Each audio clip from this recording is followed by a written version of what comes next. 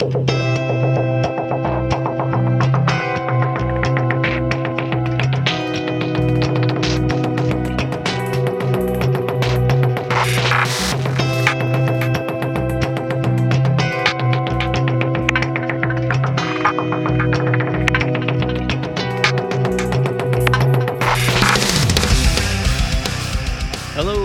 the Six Figure Developer Podcast, the podcast where we talk about new and exciting technologies, professional development, clean code, career advancement, and more. I'm John Calloway. I'm Clayton Hunt. And I'm John Ash. With us today is Nick Chapsas. Nick is a senior engineering manager for developer platform and engineering experience at Checkout.com. He is a Microsoft MVP for developer technologies and a YouTube content creator. Welcome, Nick. Hey, guys. Nice to be here. Before we jump into the meat of things, would you give our listeners maybe a little bit more introduction to yourself? Tell them how you got started in the industry. Yeah, sure. So back when I was 14 or 15, I was really into one of those very popular MMORPGs at the time. And you can say I was addicted to a degree. So my dad would do this thing where he would lock the Wi-Fi router in a room where I don't have access to and turn it off so I can't actually play the game. And what would happen is for that particular game, there was an emulator server where it effectively reverse engineered the web server, and you could actually run it and create pirated versions. So what I did is I downloaded that for the tutorial, and I had to install Java and MySQL to run it. And then I was playing alone, but nobody could kill me, so I wouldn't complain. And what happened eventually is I want to customize it. So looking at the code, not really any tutorials or anything, I would just learn how to do things. And that's how I started. And now that I'm thinking about it, this is like 14 years ago. So I'm getting old. Yeah. And then at 18, my mom was like, you're pretty good at this coding thing. Why don't you just go to London and follow your dream? I think she was just like trying to get rid of me. But anyway, came here, studied for 3 years, and ever since I've been working here in London in various companies, currently working as a senior engineering manager at Checkout.com. Shameless plug, by the way, we are hiring. I'm looking after developer platform and engineering experience, making sure that our developers here focus on actually building financial products than doing the other stuff that might not be that interesting. We're just enabling them to build the platform and their products. And since 2018, I've been a Microsoft MVP, starting in data platform, mainly due to my contributions to Cosmos DB, and later moving to developer technologies due to mainly YouTube, where I'm creating videos. Would you talk a little bit more about your YouTube, what you're doing on YouTube, and sort of what drove you into, or what got you interested into YouTube and whatnot? Yeah, sure. So I started YouTube mainly because I was too lazy with writing blogs. So I was blogging before YouTube. And the problem was it was a huge time investment. Like I liked it. I liked the research side of things. And I really like to put things out there because I feel like putting yourself on the spot makes you want to learn everything you can about the topic so you don't get criticized about that topic. So I found out that blogging was a good starter there, and my blog actually did get some traction, but it was a huge time investment. And what I noticed is I could very easily just move that to a video form where I just record for like 2 hours and then I break it down to pieces and I work for 2 hours, I edit, and then I upload every week. That's how it started anyway. Now it's a completely different thing, but it was just my way of keeping up with tech that I didn't necessarily use, because a lot of the stuff I talk about, I don't necessarily use at work, or it's something I use at work, I'm very good at, and I want to share it with other people. So that's sort of how it goes. And now it's at the point where it's very much shorter videos, not really series about a specific topic. It's just things I'm interested in, and I'm trying to see how can I tell a story about this particular thing. You know, Microsoft is adding, I don't know, malloc in .NET 6. How can I make a good video out of this? It might not be useful, but you might learn something. Or minimal APIs, so we're going to talk about here. If I tell you that you can make an API in 3 lines of code, yeah, we have something there, but how do we tell a story around it? So that's what I'm focusing on right now with YouTube, and who knows what's next. Yeah, and we're recording this episode in late October and releasing the episode shortly after .NET Conf and a week or two after Microsoft Ignite. So we should be hearing more about .NET 6 and all the latest and greatest features there. And like you mentioned just a second ago about minimal APIs. So could you dive in a little bit? And for those that might not be aware of what has been recently released, what are we talking about? Yeah, sure. So minimal APIs is one of those flagship features of .NET 6. And it's this new programming model. It's this idea that you can now create APIs with literally 3 lines of code. So the main logic behind it is that .NET has a very solid API foundation if you want to build something with the controllers and the startup and all that. And it's very well performing and scalable. But as a new developer, if you just go and create a project from the template, you're getting 250 lines of code. And you're getting this iLogger injecting the controller and these attributes and all that. And it's like, where's the startup.cs getting called from? Because nothing is calling it. It's not implementing an interface. What's happening there? So it can be very confusing. And actually, as we go, I'm going to tell you a story because I ran this experiment with graduates at work. I'm going to tell you a good story about that. But Microsoft noticed, and they basically ripped off a page from Node.js's book, which is Node.js isn't necessarily the best programming model, but it's very easy. And when I say Node.js, I mean Express, sorry. It's very easy to get started. And at the end of the day, especially younger people want to build products, not necessarily a high-performing, high-throughput API. How do we make that very, very easy? And they made it so you can now literally have what they call a web application, which is a new abstraction over what used to be the web host. And then you can simply do an app, assuming app is your web application, and do .map and the verb map get, map post, map anything. And with very familiar routing, points to a function that will return a result back. This is basically it. And then you just have an app.run to run your code. So they made it very straightforward. And the interesting thing is that there is hidden magic, but there is no other files that you have to worry about. You literally have your CS proj, which has your web dependency, and that's it, and .NET 6. And then you have the program.cs. And you can start very, very easily and very quickly and then expand from there. That's the basic idea. It's just a new programming model, and controllers don't go away. They're still there. It's just another way you can make APIs. So is there anything that you can't do in the minimal APIs that you can do in a normal, like, controller-based API setup today? I wouldn't say so. Minimal APIs are effectively a stripped-down version of the controller's approach. They don't have a bunch of the middleware that you would have, some of the validation stuff, some of the automatic responses, for example, mapping to a bad request automatically if you have a required attribute on a model. All that is removed, and you get just the bare bones to play with. And that's what's really attractive to me, because you're getting this entry point where you can build anything you want. You can make your APIs with any programming model and any paradigm that you choose to do. You don't have to follow MVC, which is where the controllers thing is coming from. And really, why do we call it MVC? What's the last time you used a view in that model anyway? So, there's a lot of things there. And I think you can get to a state of effectively being controllers from minimal APIs, but maybe you don't want to get there, because minimal APIs actually come with the added benefit of doing less, so having more performance out of the box. If you just create a minimal API to do a GET request to retrieve something from the database, and then you do the same thing in MVC, you're going to see something between 20 or 15 in a realistic scenario percent better performance with minimal APIs. That is nothing to sneeze at. At 5 instances in your Kubernetes cluster, you're going to run 4 now to have the same performance.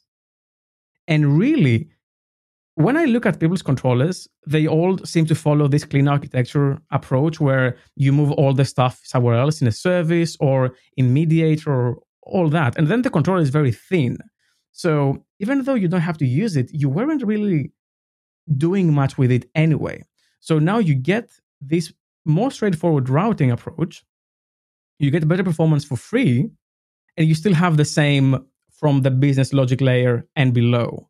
And you don't have to change much. Now, obviously, there's a lot of middleware that might alter the behavior of our existing application. So you have to be careful. You can't just lift and shift and use minimal APIs and assume that everything will just work automatically.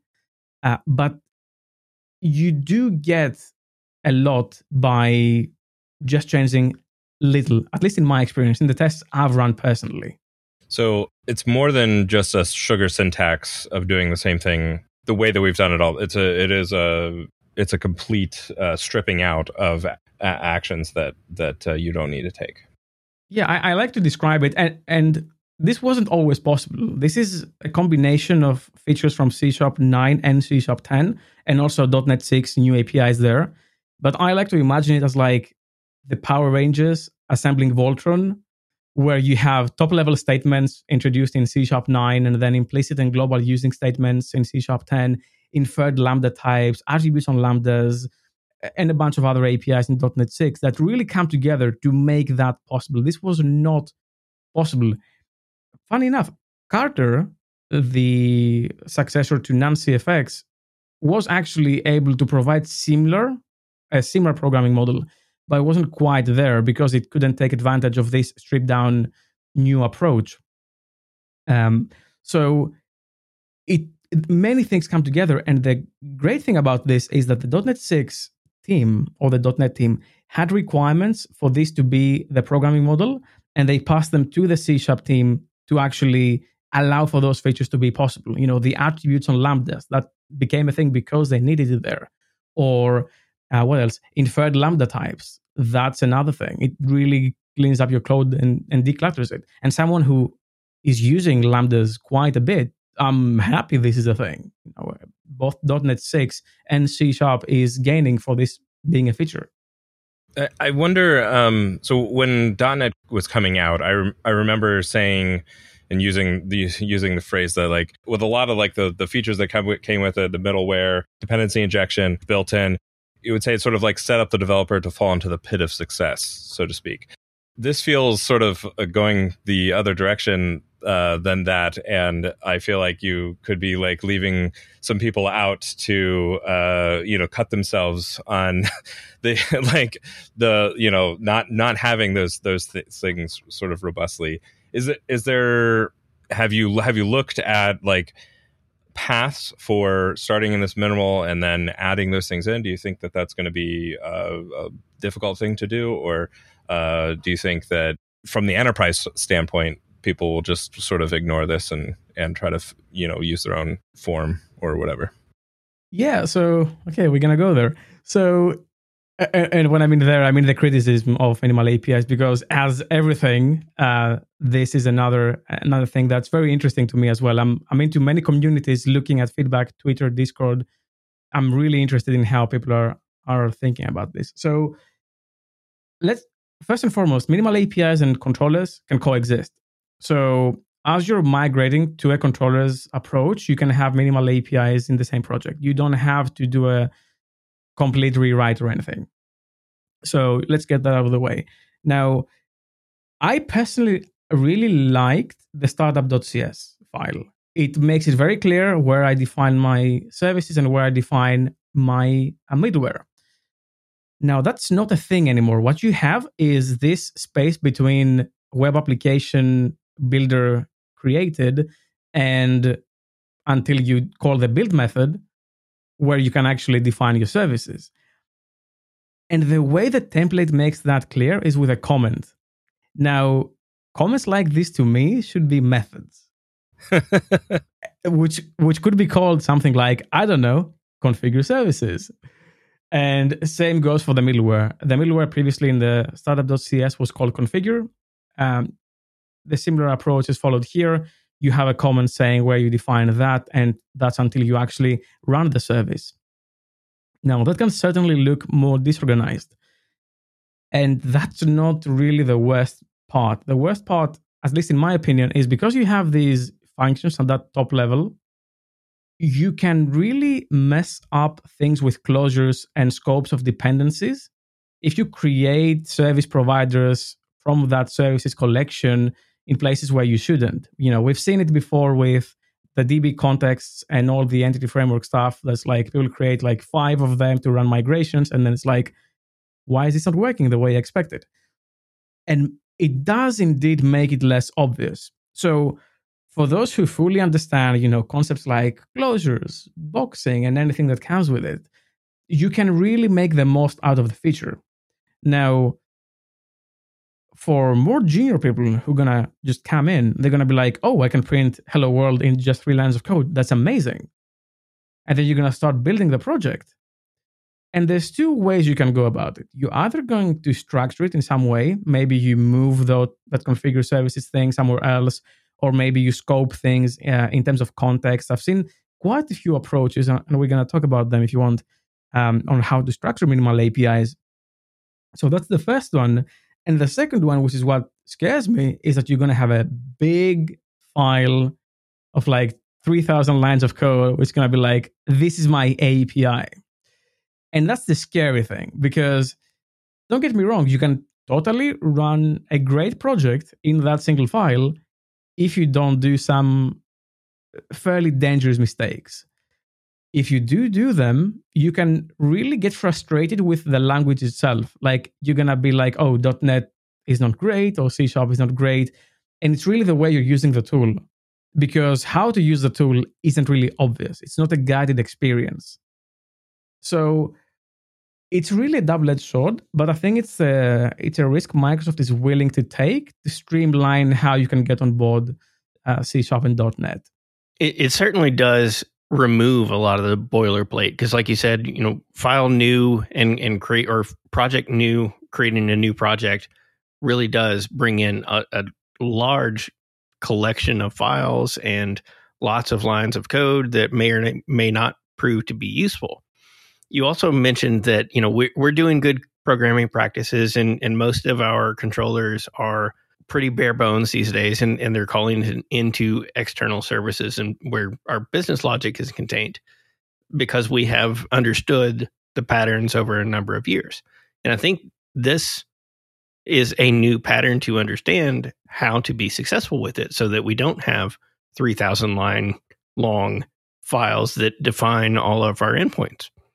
Yeah, I totally agree. I can totally see someone coming up with a package. Like, I think the next big thing, at least to me in .NET, would be source-generated dependency injection that is not painfully hard to do.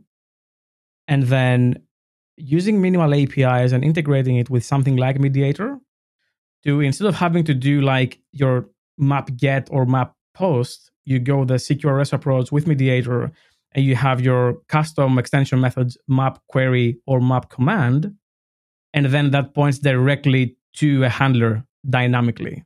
And then in that handler, you can configure like a map method to map from your domain object to your response contract and handle versioning there. And then you split those objects based on your domain logic. So you have like the customers, I don't know what we're going to call them. I think I call them endpoint definitions in a video where I'm talking about this sort of thing. But really, people can choose to call them whatever they want. And that's the interesting thing to me. If you really make full advantage or take full advantage of that feature, you can come up with some really interesting patterns. And you can totally skip it. That's the great thing about it. It's fully optional. Now, there is something on that point which I'm not really a fan of, and that is the templates have changed for .NET 6 to use the minimal approach, meaning you still have controllers, but you don't have the startup.cs. And that has been fairly controversial, because it sort of looks like Microsoft is taking a stance to what is the good thing to do, or what they want you to do. And like I said, I'm following different communities, and they're not necessarily happy with that. I don't have a problem because, well, first, I've never really worked anywhere where we haven't created our own templates. The .NET new CLI tool is open for everyone, and you can make some wonderful things with it. I won't dive into that, but you can make templates And I do have a video on that coming for that same reason, actually. But just starting out and just seeing these two chunks of code where you have to just think, okay, I'm registering services here and I'm registering middleware here. And service order doesn't really matter if you do it right, but middleware order does matter. So you better not mess it up. Like, you can really shoot yourself on the foot there. So I don't necessarily agree with that approach. I think giving the choice would be better. Use startup file or not use startup file. They've done with other things like OpenAPI. So it would be nice if they did with that. But yeah, that's how I feel about that one. It's an interesting thing how they're trying to promote it. Now, the great thing about this is, because I did see quite a few people being negative about it. Why are they spending time doing this? My enterprise thing, whatever enterprise means, to that person, I mean, not in general. I mean, even in general. I forgot how I started this, but my point was, I run a survey, and 4,500 people actually took that survey on how do they feel about minimal APIs coming to .NET 6.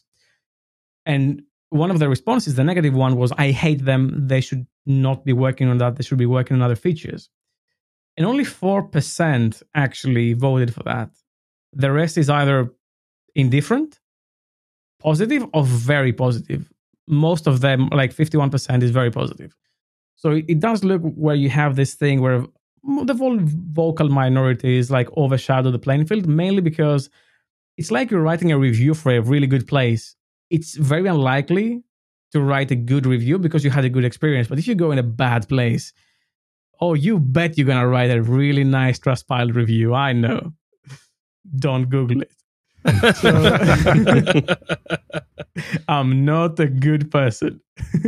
So I think that's the situation around this issue. Now, to me, it's more interesting to see what's next. And I believe that there's a good way to handle this and there's a bad way to handle this, and then a different way to handle this. But they really have to use all the data they can get to see where we can go with this and what's next. So how would you recommend folks get started with minimal API? So like, how would you structure your project moving forward or starting from scratch with .NET 6?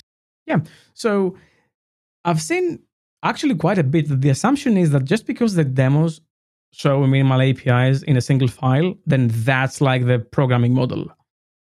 And the demo repos don't really help either, because they do that. I've seen like 2,000 lines of code just because you cram every example in a single file. It's like, let me just yoink that and create my API. And then it's like, 3,000 lines of code. Like, the only thing bigger than this is the GC class for .NET. So how do I structure this? Well, it's very much what I mentioned earlier. I would definitely not have all my services registered in that area. I would try to give structure to the service registration and try to give structure to the middleware registration. And the way I would do that is I would split them by domain or by concerns. If I have a customers area, or if I have a basket, or if I have something else, I would make what I called in my video an endpoint definition, but you can call it anything you want, and have your map methods there through extension methods. And then have your service registration there as well. So you can see exactly what this thing needs and what you're registering. Now, you can certainly encounter situations where multiple things might be registering the same thing, and then you have like enumerables that you have to inject. So that is definitely solvable, but it's something that if you want to structure a minimal API, you'd have to deal with. You can certainly just extract everything into a configure services method and have it there in that program.cs. Or you can even, crazy idea, create a startup.cs file and just use that. You can. You have full control over that. That's the beauty of it. You can choose to go down that path. And then the map methods, I would split them, like I said, by domain, and then I would inject in each function what this function needs to deal with. Because you still have the scopes of your dependency injection. Resolving in that function, it's still a scoped resolving context. And you still have your singletons and your transients. So by no means should you put everything in a single file? That's the biggest misconception. And Microsoft is not telling that either. They're not communicating that you shouldn't, mainly because of demo purposes, but you shouldn't. And once you do that, you'll see that you might end up with something very similar to controllers in terms of structure. But then you do have the advantage of the gain performance because of the simpler routing and doing less. So is that performance boost worth it for you? And at what point do you say, because here's the thing, if you build your API with minimal APIs and you have your performance test with K6 or NBOMber or whatever you choose to use, I'm not affiliated with any of those products, by the way, and you run them as part of your CI and you see that, oh, I'm doing like 10,000 RPS, that's amazing. And then someone says, you know what, I think it's time to go controllers now because we're enterprise. What happens is those tests now will go 8K or 9K, and losing 1,000 RPS at scale is a lot of RPS. And you don't know what's happening in that middleware. You don't know how your app will scale now. It's quite a big change. So some people say start with minimal APS and go controllers.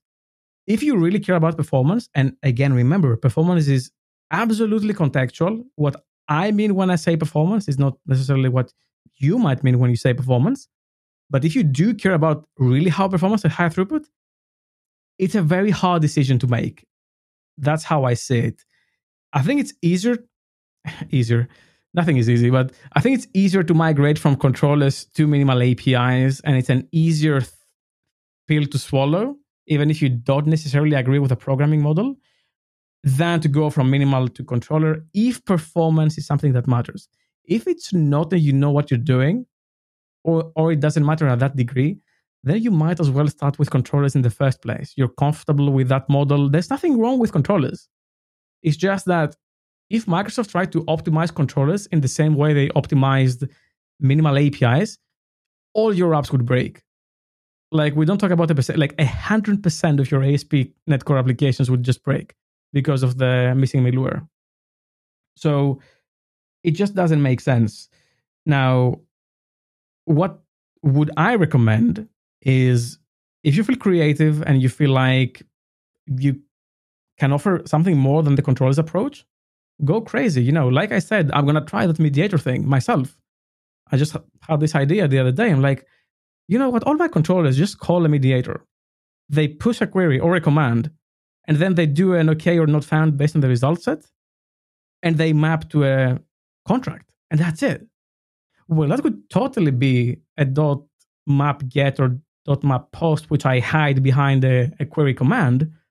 Then I show that to business. I just made the app 10 to 20% faster, and everybody loves me, which is amazing. It's a very interesting spot. It's optional until it isn't. And you might have to use it even if you don't like it. So you have to change it in a way that you like it. And then here's a question. And maybe, I know it's your podcast, but I'll ask you.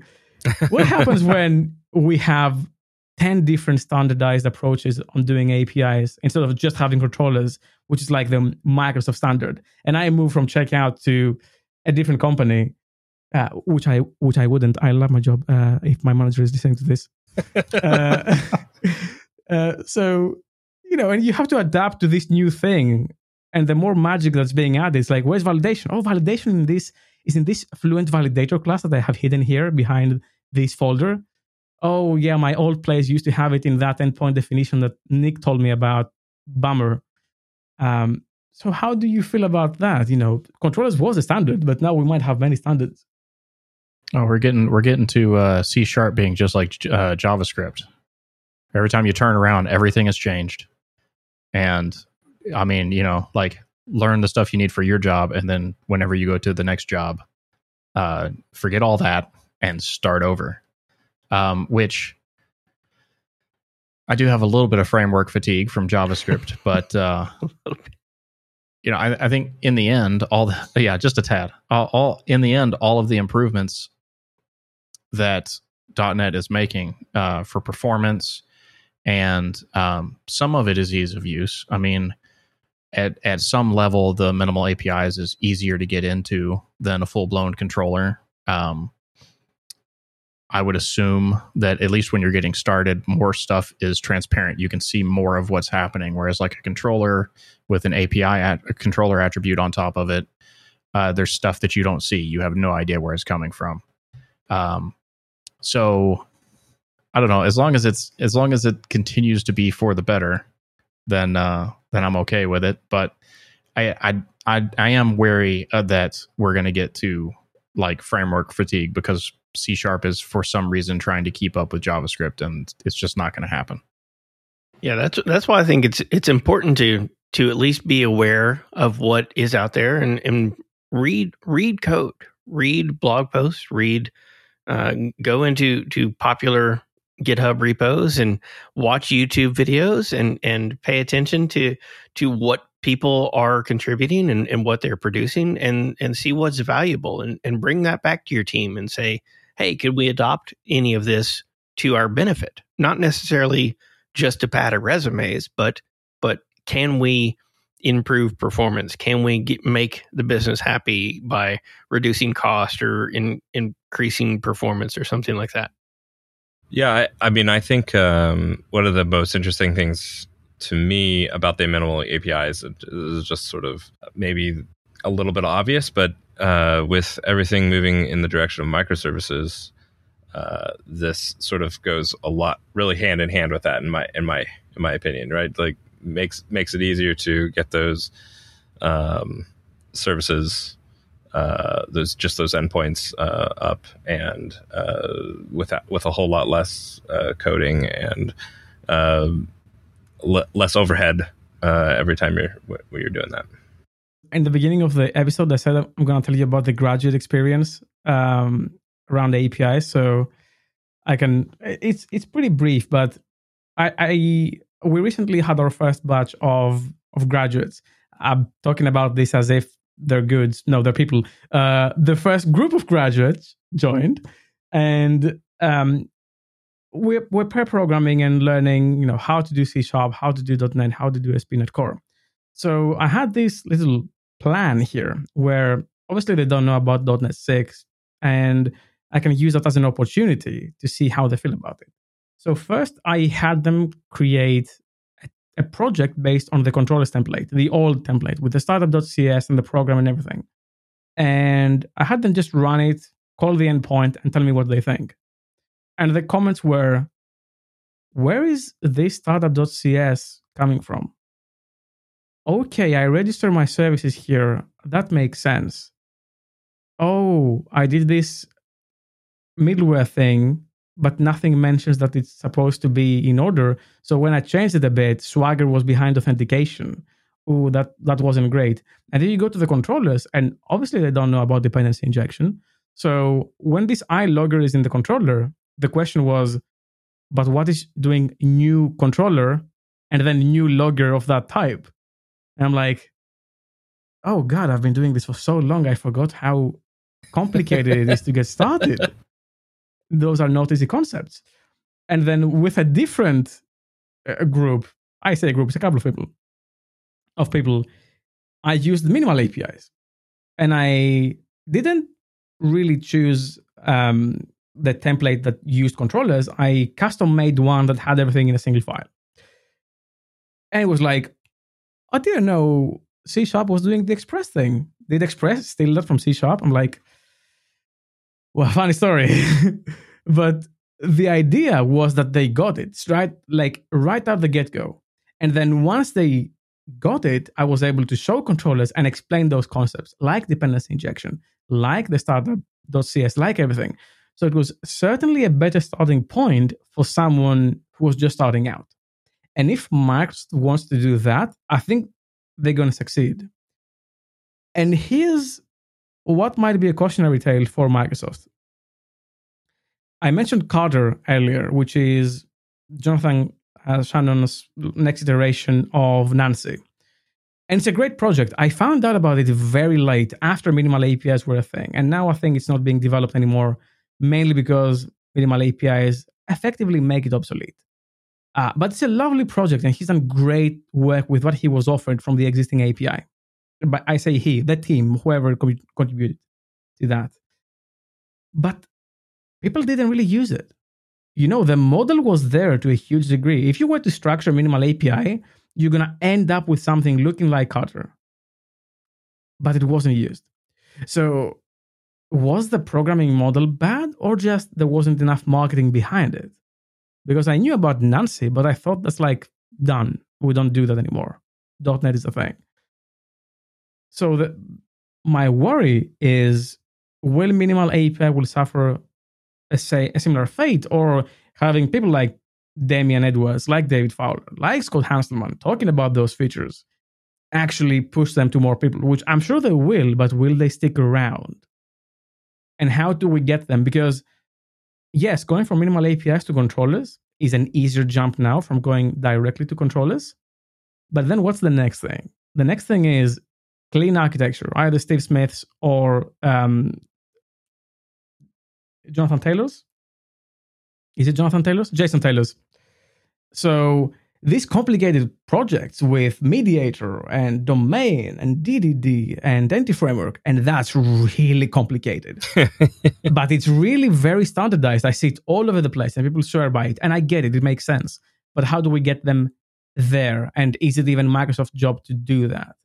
That's what's interesting to me. And if they see that and they're like, that's the standard, that's too complicated, back to something, is it going to be back to controllers, back to minimal API, or back to Express? That's what I'm interested in. It's going to be a minimal architecture. That's minimal architecture. Yes. I'm doing a talk in NDC, and we're going to have some really funny things. It's about that particular topic. It's about minimal APIs in NDC London. So we might see a cameo from minimal architecture. Kind of reminds me of Angular 1 and John Papa's project structure and whatnot. That the Angular 1 was like a complete mess, and then everyone sort of standardized around his layouts and organization patterns. And I feel like we're going to need that sort of thing to happen. I think Angular is like version 69 now or something. It's very far. Yeah, it's up there, yeah. And I don't know, I liked Angular 1 better. Yeah, React is good. Yeah.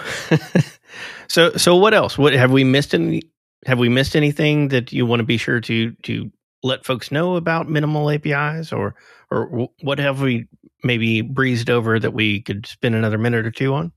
No, I think if anything, what I wanted to say is try to be more open-minded with ideas like minimal APIs. Microsoft has no ill intent. I mean, sure, they want you to use .NET and C#, but they want you to use .NET and C#, and they're trying to make it easier for you and everyone to use their tools. So instead of being dismissive to change, languages like JavaScript, even like TypeScript, their adoption is really driven by choice and flexibility. And that's what Microsoft is adding here. They're not taking anything away. They're just giving a different approach. Instead of being angry, sad, frustrated that you have to learn a new thing, try to see how you can make the most out of it and how you can offer back to the community. And that's what I'm here for. I'm here for the next Mediator, the next Fluent Validation, the next Carter that can really get widely adopted. And the next thing after that. I think we have a really strong community, and we do have just inherently, just due to the background of .NET and C#, a built-in elitism that I'm not really a fan of. It's not all enterprise. And if you want to be able to hire the next senior developer and the next mid-level developer, you have to get them out of the door in some way. And that just ensures that your hiring will be easier 2 years down the road. And my hiring, it's really hard to hire C# and .NET developers. Really hard, to the point where you have to consider other languages and how you scale to other places. Let's not make it harder. Let's, don't forget to be kind. So for our listeners who are open-minded and are interested in trying out different things like minimal APIs, Are there any resources that you would point them to, including your own, that would help them to get going? I would say if you check my YouTube channel, that's a very good starting point. I mean, there's many people talking about those things. People like Tim Corey has a great YouTube channel as well. And then you have people like Steve Smith or all these people who talk to NDC. That's my favorite way of learning new things. Like, just go to NDC conferences, start watching the talks from basically everyone. You're not chosen to talk there if you don't have something to say, especially if you go more than once. And that's my favorite way of learning. I'm not reading books really. It's not really my thing. Just listen to other people talk. Try to catch things they mention, Google them, and just go from there. You're going to be in a better place after that. And yeah, I mean, my YouTube channel is first, but you can choose other things as well. I'll allow it. And this podcast is amazing. They are not paying me to say that. Yet. Yeah. 3 more mentions and then... What has been helpful in your career that you might share with those just getting started or those looking to level up their own careers? The best advice I was given when I was a junior is that, and thank God I got that advice, your ego will hurt you way more than your junior programming skills. And ever since, I live by that. It's very hard to say I don't know, but once you do say I don't know, you have this unlimited playing field of possibilities. Because once you admit that you know nothing, you can just get better. And it's fine to don't know. There's so many things I don't know and I want to learn. Listen to other people. Try to work with people better than you. Admit that other people are better than you. It's fine. Nobody is perfect. Don't necessarily try to listen to people who just agree with your opinions or you agree with their opinions.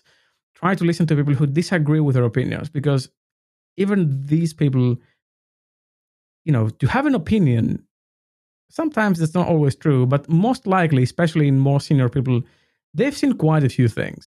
It's the same thing as this other end. Be open-minded. That's my advice. It's not books. It's not YouTube videos, unless it's my YouTube videos, but it's not YouTube videos. It's not pro-site courses. It's listening, understanding that you don't know, and just taking it from there. That's my advice. If it's not good, I'm sorry, but it worked for me, so it might work for you. Oh, no, absolutely. And some of my favorite coworkers to work with are the ones that aggravate me because they disagree with me all the time. But if somebody doesn't challenge my beliefs or opinions, then I'm never going to go and look them up and realize I was wrong. So, where can our listeners go to follow you and keep up with what you're working on? Yeah, so lately I've been quite more active on Twitter, so you might want to check me there at Nick Chapsas. GitHub, I'm not really active there, so I mean, you can go. And then YouTube, which I haven't mentioned, I think, until now, so I'm going to drop it now. YouTube is a place you can check me out. Just search for Nick Chapsas. I'm sure you're going to find me. Excellent. Nick, well, thank you so much for coming on the show. Really appreciate it. This has been an absolute blast. Thank you for having me. A lovely, lovely episode. That was Nick Chapsas. Nick is a senior engineering manager for developer platform and engineering experience at Checkout.com. He is a Microsoft MVP for developer technologies and a YouTube content creator, creating educational content on C# and .NET for developers of all skill levels. If you like this episode, please like, rate, and review on iTunes. Find show notes, blog posts, and more at sixfiguredev.com. And catch us live each week on Twitch, and be sure to follow us on Twitter at sixfiguredev. This has been another episode of the Six Figure Developer Podcast, helping others reach their potential. I'm Sean Calloway. I'm Clayton Hunt. And I'm John Ash.